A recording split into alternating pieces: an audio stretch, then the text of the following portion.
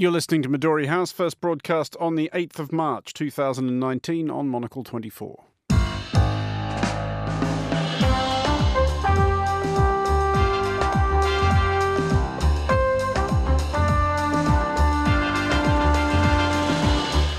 Hello and welcome to Midori House, coming to you live from Studio One here in London. I'm Andrew Muller. On today's show, imagine the perfect video store. It would have a great selection, right? Right! Over 10,000 videos. 3 evening rentals, so no rush, no hassle.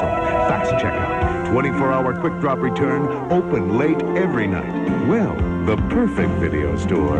Welcome to Blockbuster Video. you can still go to a Blockbuster store, but you can now only go to a Blockbuster store. My guests Fernando, Augusto, Pacheco, Paige, Reynolds and Markus Hippi will be discussing this and other vital topics, including Facebook's plans to make everyone hate it slightly less, Finland's government resigns, which doesn't stop Finland being better governed than many countries, and the great global wrangle over shop opening hours. That's all coming up on Midori House on Monocle 24.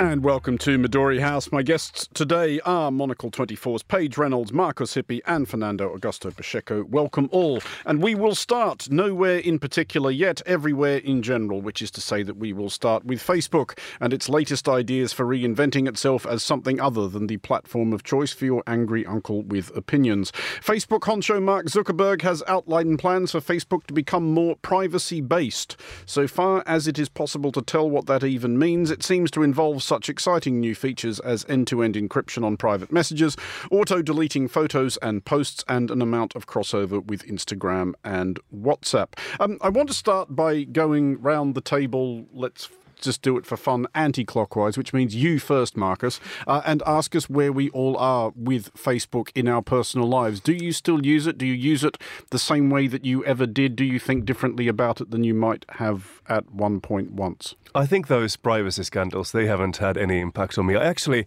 last year when Facebook made it possible to download the information they have of you, I actually did download the whole package and went through what information there was. It wasn't very interesting. I just realized that I wouldn't actually mind if it went public. I'm still using it, but I think it's gone awfully boring recently when many people have stopped using it. And nowadays it's literally my angry, sometimes drunken uncle over there voicing his opinions and my former colleague who's got some nasty right-wing views.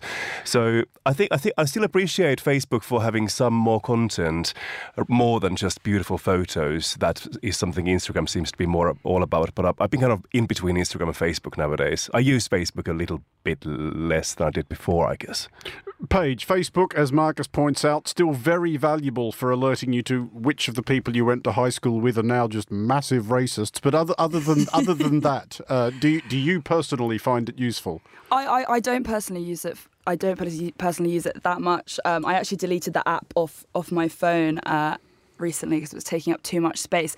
I think one of the main reasons, I think what maybe Facebook has capitalised on a lot is how lazy people are. Facebook is essentially like a logbook of all my memories since I was about 14, and as much as I'd like to stop using Facebook, I actually quite appreciate sort of the nostalgia of it all and the fact that I can go back and see what I was doing in summer of, 2010, and it's quite nice. And I don't have the gumption to actually download all of those photos and store them somewhere else. So at the moment I still sort of have it just because I feel like I'm sort of almost locked in with my memories, which is quite a weird feeling in itself. But particularly something like the newsfeed where people used to actually publicly post. I haven't seen anyone post anything genuine in a very long time. It seems to mainly be, news channels and adverts, and I guess that's what we're going to talk about later, and that's why they're changing their model. It's just adverts and adverts and adverts. There are people, at least in my experience, who do post genuine stuff on Facebook about their lives and their feelings and their thoughts. My question whenever they do that is always why? Why are you telling me any of this? I miss the silliness of Facebook in a way. I do think it became quite political in a bad way and with too many adverts. Because I remember when I was, maybe about 10 years ago or something, when I opened my Facebook account. For example, I'm part of a community called I Hate Avocado, So you can say those kind of very silly things and just post a picture of you looking good on the beach. Why do you hate avocados, well, Fernando? I hate the mushy texture, for example. But these days, if I post that, nobody will care. Probably I have to say a long, article on Brexit and say, wow, I disagree with that, or Bolsonaro posted another horrible tweet. So yes, that's why I moved to Instagram in a way. By the way, I've been using Facebook, I guess, since 2007, and I remember that in the first years, it was actually actively suggesting that you share something rather personal, because by default it said Markus is, and then I had to say something. I think one of my first updates was tired, and later it was hungry. That's how we started, and we got quite far from those days. It's phasing out such gripping, compelling content as that has got Facebook into its present unhappy straits. If we have all decided then that it's not as good as it used to be for one reason or another, it doesn't tell us as often as it used to when Markus is tired or hungry, for example, are these new ideas, and I will put this to you, Markus, actually going to make it better or more liked or more trusted? I think maybe more trusted if they're talking about all those encryption services, so that Facebook wouldn't be able to read the messages you send. So I've been trying to get a grip of what actually is going to be happening, and Facebook is talking about a privacy-focused platform around not only Facebook but also WhatsApp, Instagram and Messenger. So how I understand it, it's going to be a massive messaging service, and it's going to have a lot of power, and I think it's something we can't really escape. So I think the question over whether you trust Facebook in this or not is kind of not that relevant even, because I think we'll be using it regardless. Or will we? Because, Paige, there are suggestions, especially in America, that it is getting possibly too big for anybody else's own good. Senator Elizabeth Warren, in fact, who is running for president in 2020, has come out and said, I think I'm right in saying today, that if she is elected president, she will look into breaking Facebook up. Has that time come? Is it too powerful? I think it is. It's extremely powerful, and I think that you only have to look to its engagement with fake news. Recently, it's massive data breaches. You see how much power Facebook has to affect everyone's lives and their human rights, really. And I think Facebook becoming more private, while that sounds kind of surface level quite positive, actually what Facebook want to turn to is sort of becoming like an operations system for your entire life. So they want to be able to have secure payments, so you can pay your utility bills, or so that you can order meals. They kind of want to have this grip, I feel, on everyone's lives, where it's actually impossible to get by, particularly in a sort of a big metropolitan place like London, perhaps, without Facebook. And I think they're going to model themselves very much like WeChat, which is the service in China, which already has all of these features. And WeChat has always resisted adverts, because they know that if people want to be, very much involved with an app, they want it to be as personal and as useful as possible, and not have all this sort of like of adverts all the time. And quite interestingly, Alan Zhang, who's the creator of WeChat, who's always resisted pressure from sort of trying to put more ads on, he said if WeChat were a person, it would have to be your best friend, so that you'd be willing to spend so much time with it. How could I post an ad on the face of your best friend? Every time you see it, you have to watch an ad before you can talk to it. A strange analogy, but also quite a scary one. If that is what Facebook's after, and they're trying to become so close to you, that maybe we do have to be a little bit afraid. OK, well, let's move on slightly and look at Finland, Markus's homeland. Even as we speak, Finland may be descending into a state of Hobbesian anarchy following the abrupt resignation of its entire government. The cue for the massed synchronised sword falling has been the failure of Prime Minister Juha Sipilä to make his planned welfare reform stick. Although, given that there's an election due next month anyway, there may just be a touch of the theatrical about the gesture. Markus, briskly, if you will, what has actually happened here, and why has it happened? So this has been something, I've got quite a few friends working as journalists in Finland, and this is something they've been reporting for years now, following the reform the government tried to push through when it comes to the country's health and social services. So Finland, if I explain this as briefly as I can, Finland is having an increasing aging population crisis. Actually, Finland already is one of the oldest populations in Europe. So the issue is that they have to generate money from somewhere. They have to make services more efficient to take care of all those people who retire and will need more help in the future. And that's why the government was trying to push through this model that would have more space for businesses and commercial services when it comes to healthcare and social services. And obviously, that's been extremely controversial, and it's been extremely complicated. And basically, after years of fighting over this, it was finally realized that there's no way the government can finish this project by the time there is going to be the next parliamentary election next month. Just imagine a government committing itself to an incredibly complicated, difficult project without nearly enough time to complete it before everything went terribly wrong. It did prompt Paige's suggestion, in fact, that we expand this discussion into this will be the political equivalent of Monty Python's Four Yorkshiremen sketch, I think, where people sit around boasting about how tough things are for them. We were trying to figure out that of the 4 countries represented at this table, which is presently the worst governed. Now, that is an impressive opening shot from Finland, having the entire government resign. But it's my contention, Markus, that you're still going to lose this contest, even though you don't even have a government. Actually, the government was asked to continue as a caretaker government, so basically nothing is changing for the next 5 months. They're running the country anyway. In which case, you haven't got a hope, and I don't even know why we're talking about this. But those aching, yawning minutes until the break aren't going to fill themselves. So let's do this. We want to demonstrate that despite the government resigning, Finland is still actually a better governed country than any of our homelands. I will make my case for Australia now. As regular listeners will be aware, we have over the last few years been changing Prime Minister about every 20 minutes or so. It may be me right now as we go to air. I'm not actually sure, but on current pace I would be done by the time we get off anyway.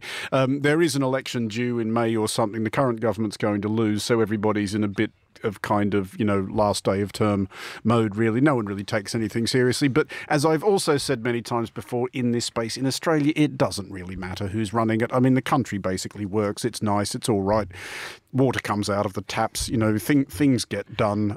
It's all fairly irrelevant. So despite the fact that really nobody's watching the shop, Australia's basically fine, which brings us, Fernando, to your home country, Brazil, where this week in particular, I understand the public discourse has taken a curious, I'm going to call it, turn. It's interesting because Bolsonaro, when he was elected, he wanted to change the image of Brazil for the better, but he was responsible for including the word golden shower in the headline of the New York Times.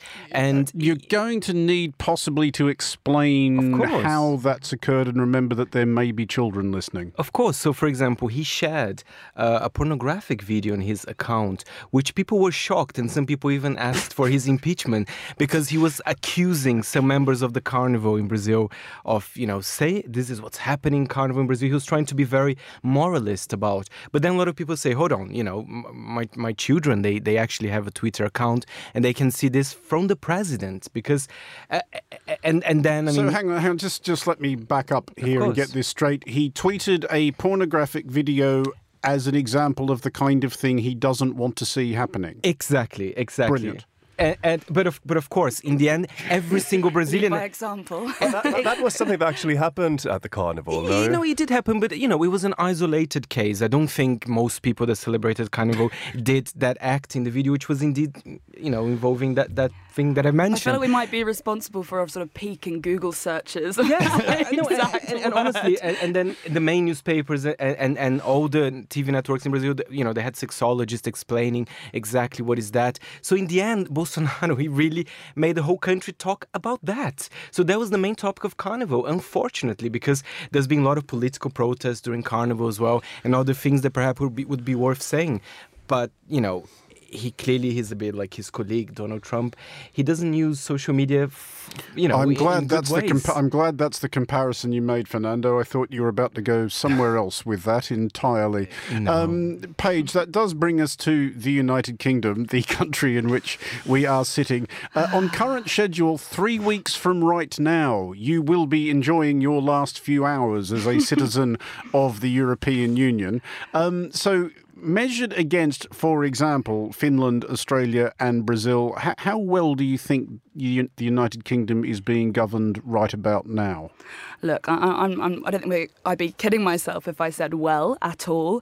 I mean, look, Theresa May spent last night on the phone to European PMs, pleading with them for some kind of negotiations on this deal of hers. She's going to Brussels in a another last-ditch attempt before the second meaningful vote. The first meaningful vote, let's not forget, saw the largest defeat for a sitting government in history.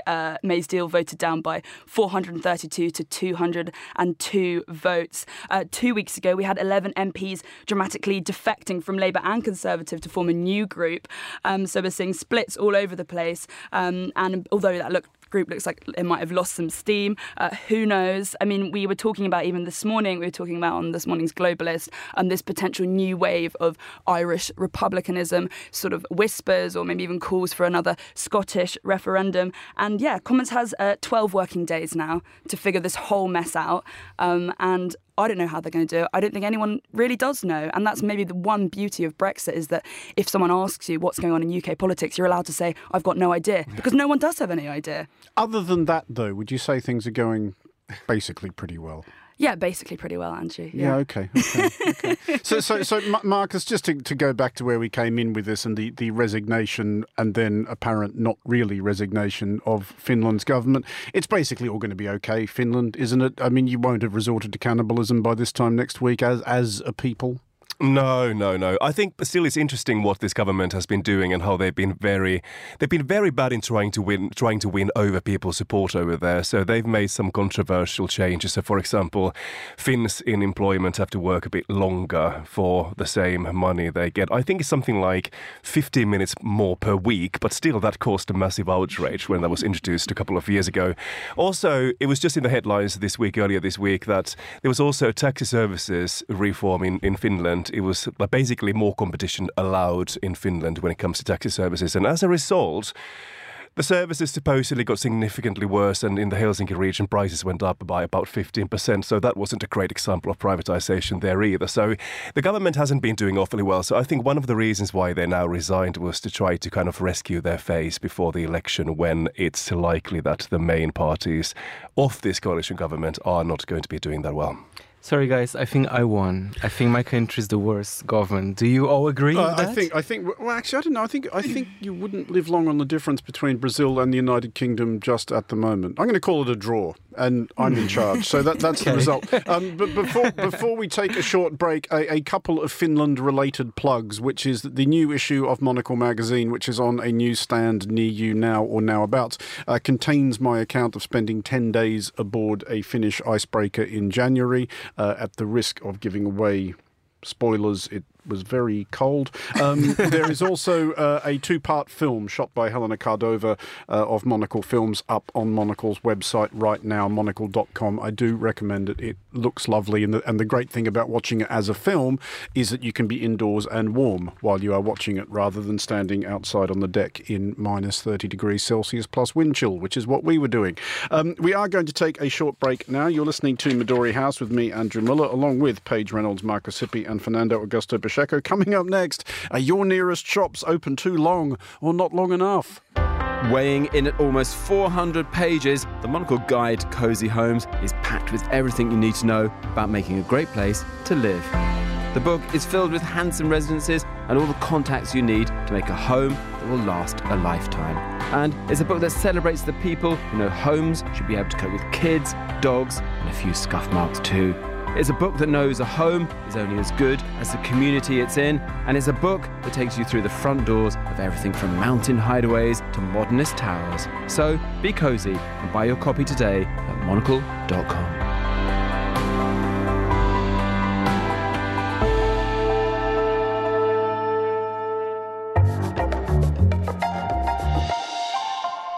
You are back with Midori House with me, Andrew Muller. Still with me are Fernando Augusto Pacheco, Markus Hippi and Paige Reynolds. And let us turn now to the question of shop opening hours. Strap yourselves in. In Zurich, a move is afoot by some local politicians to liberalise opening hours during the summer to the benefit of those residents or visitors who might fancy a drink after 10 p.m.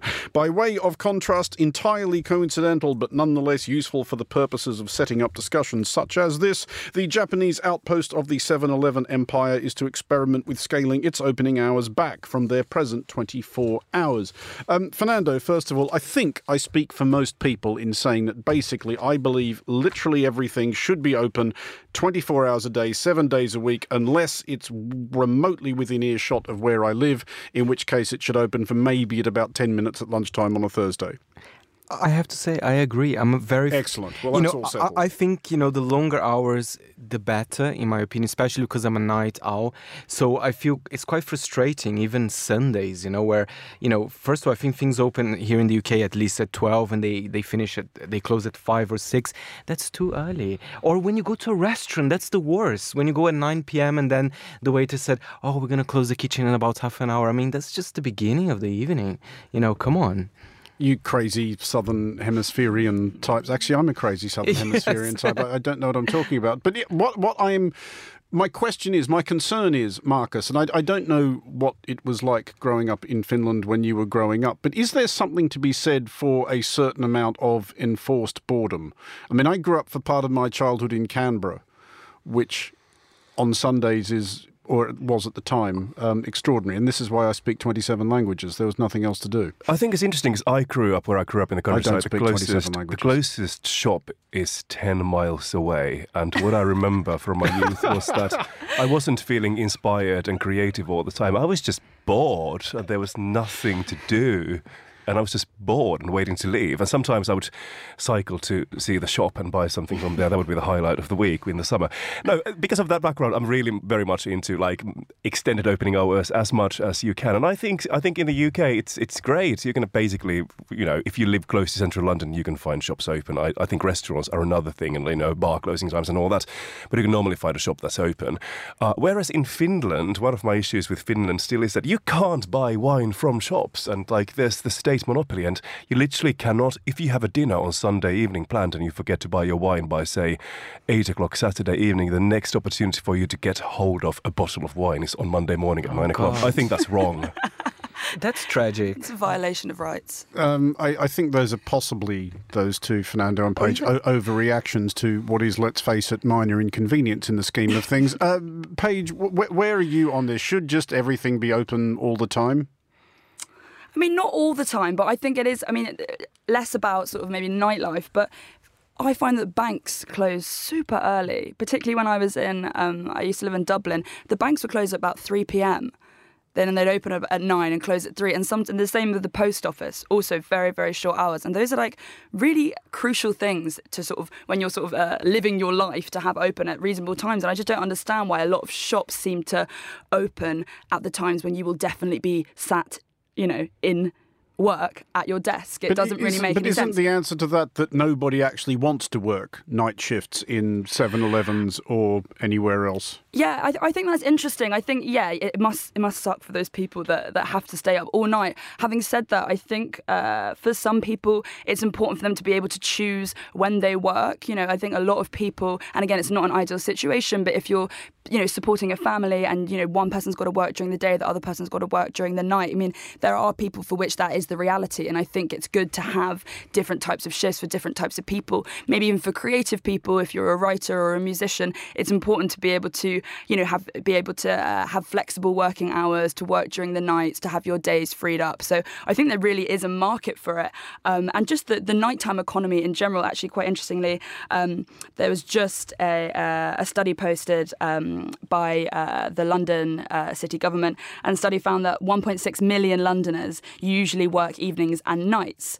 So this is a lot of people that we really need to kind of cater for, and I think it would be a shame if everything just closed up shop at 5 p.m. And it's very sad. For example, I live in a central location in London where people they do go out to parties, but it feels quite sad because suddenly in the weekend at 2 a.m. or 3 a.m. everything closed down, and then you see a lot of drunk people in the street. I wonder if there would be more food establishments opened at that time, if perhaps they would be eating and even curing their hangovers as well. Maybe I'm feeling very positive, but it could be a solution, I actually see similarities between Zurich and Helsinki, for example, over here, because in Zurich the question is about summer months and about whether you should be able to be outside on a terrace having a drink after 10 o'clock in the evening, and that's something Helsinki, for example, has been thinking about very much as well, and it's always difficult to try to find some kind of a solution that works both for residents who are living next to these terraces and for those people who want to have the drink and enjoy the warm weather and bright nights. And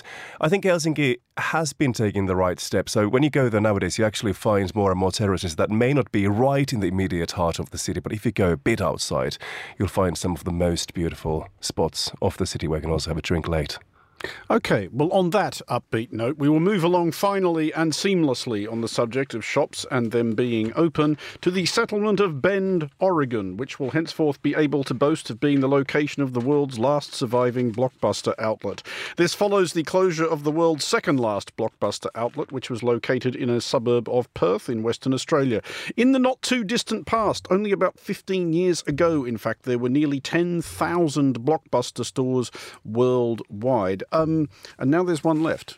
Fernando, would you travel all the way to Bend, Oregon in order to visit a Blockbuster store, which is what the owners of this store are now hoping is going to happen, that this will make them a destination? You know what? I always wanted to visit Oregon, and if I do go there, I would like to visit because Blockbuster brings so many beautiful memories in my mind, even though it's been a while since I put foot in one. Which beautiful memories does it bring back, and when did you last set foot in one? Well, last time I believe it was 2004 in Brazil, and we used to have 127 Blockbusters in Brazil.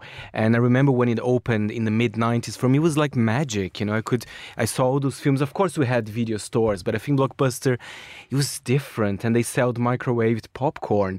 You know, which for me was quite new thing at the time. And I don't know, I remember when I was trying to get the DVDs for not the DVDs, sorry, the videos for Jurassic Park, and you know, and it was quite hard to get it because I was going on Friday evening and then there was no copies left. But do you know what's the last film that I ever rented at Blockbuster? Do tell. It was Oliver Stone's flop Alexander back in 2004, which was 3 hours and a half. What a boring film, but it stuck in my mind. That was the last one.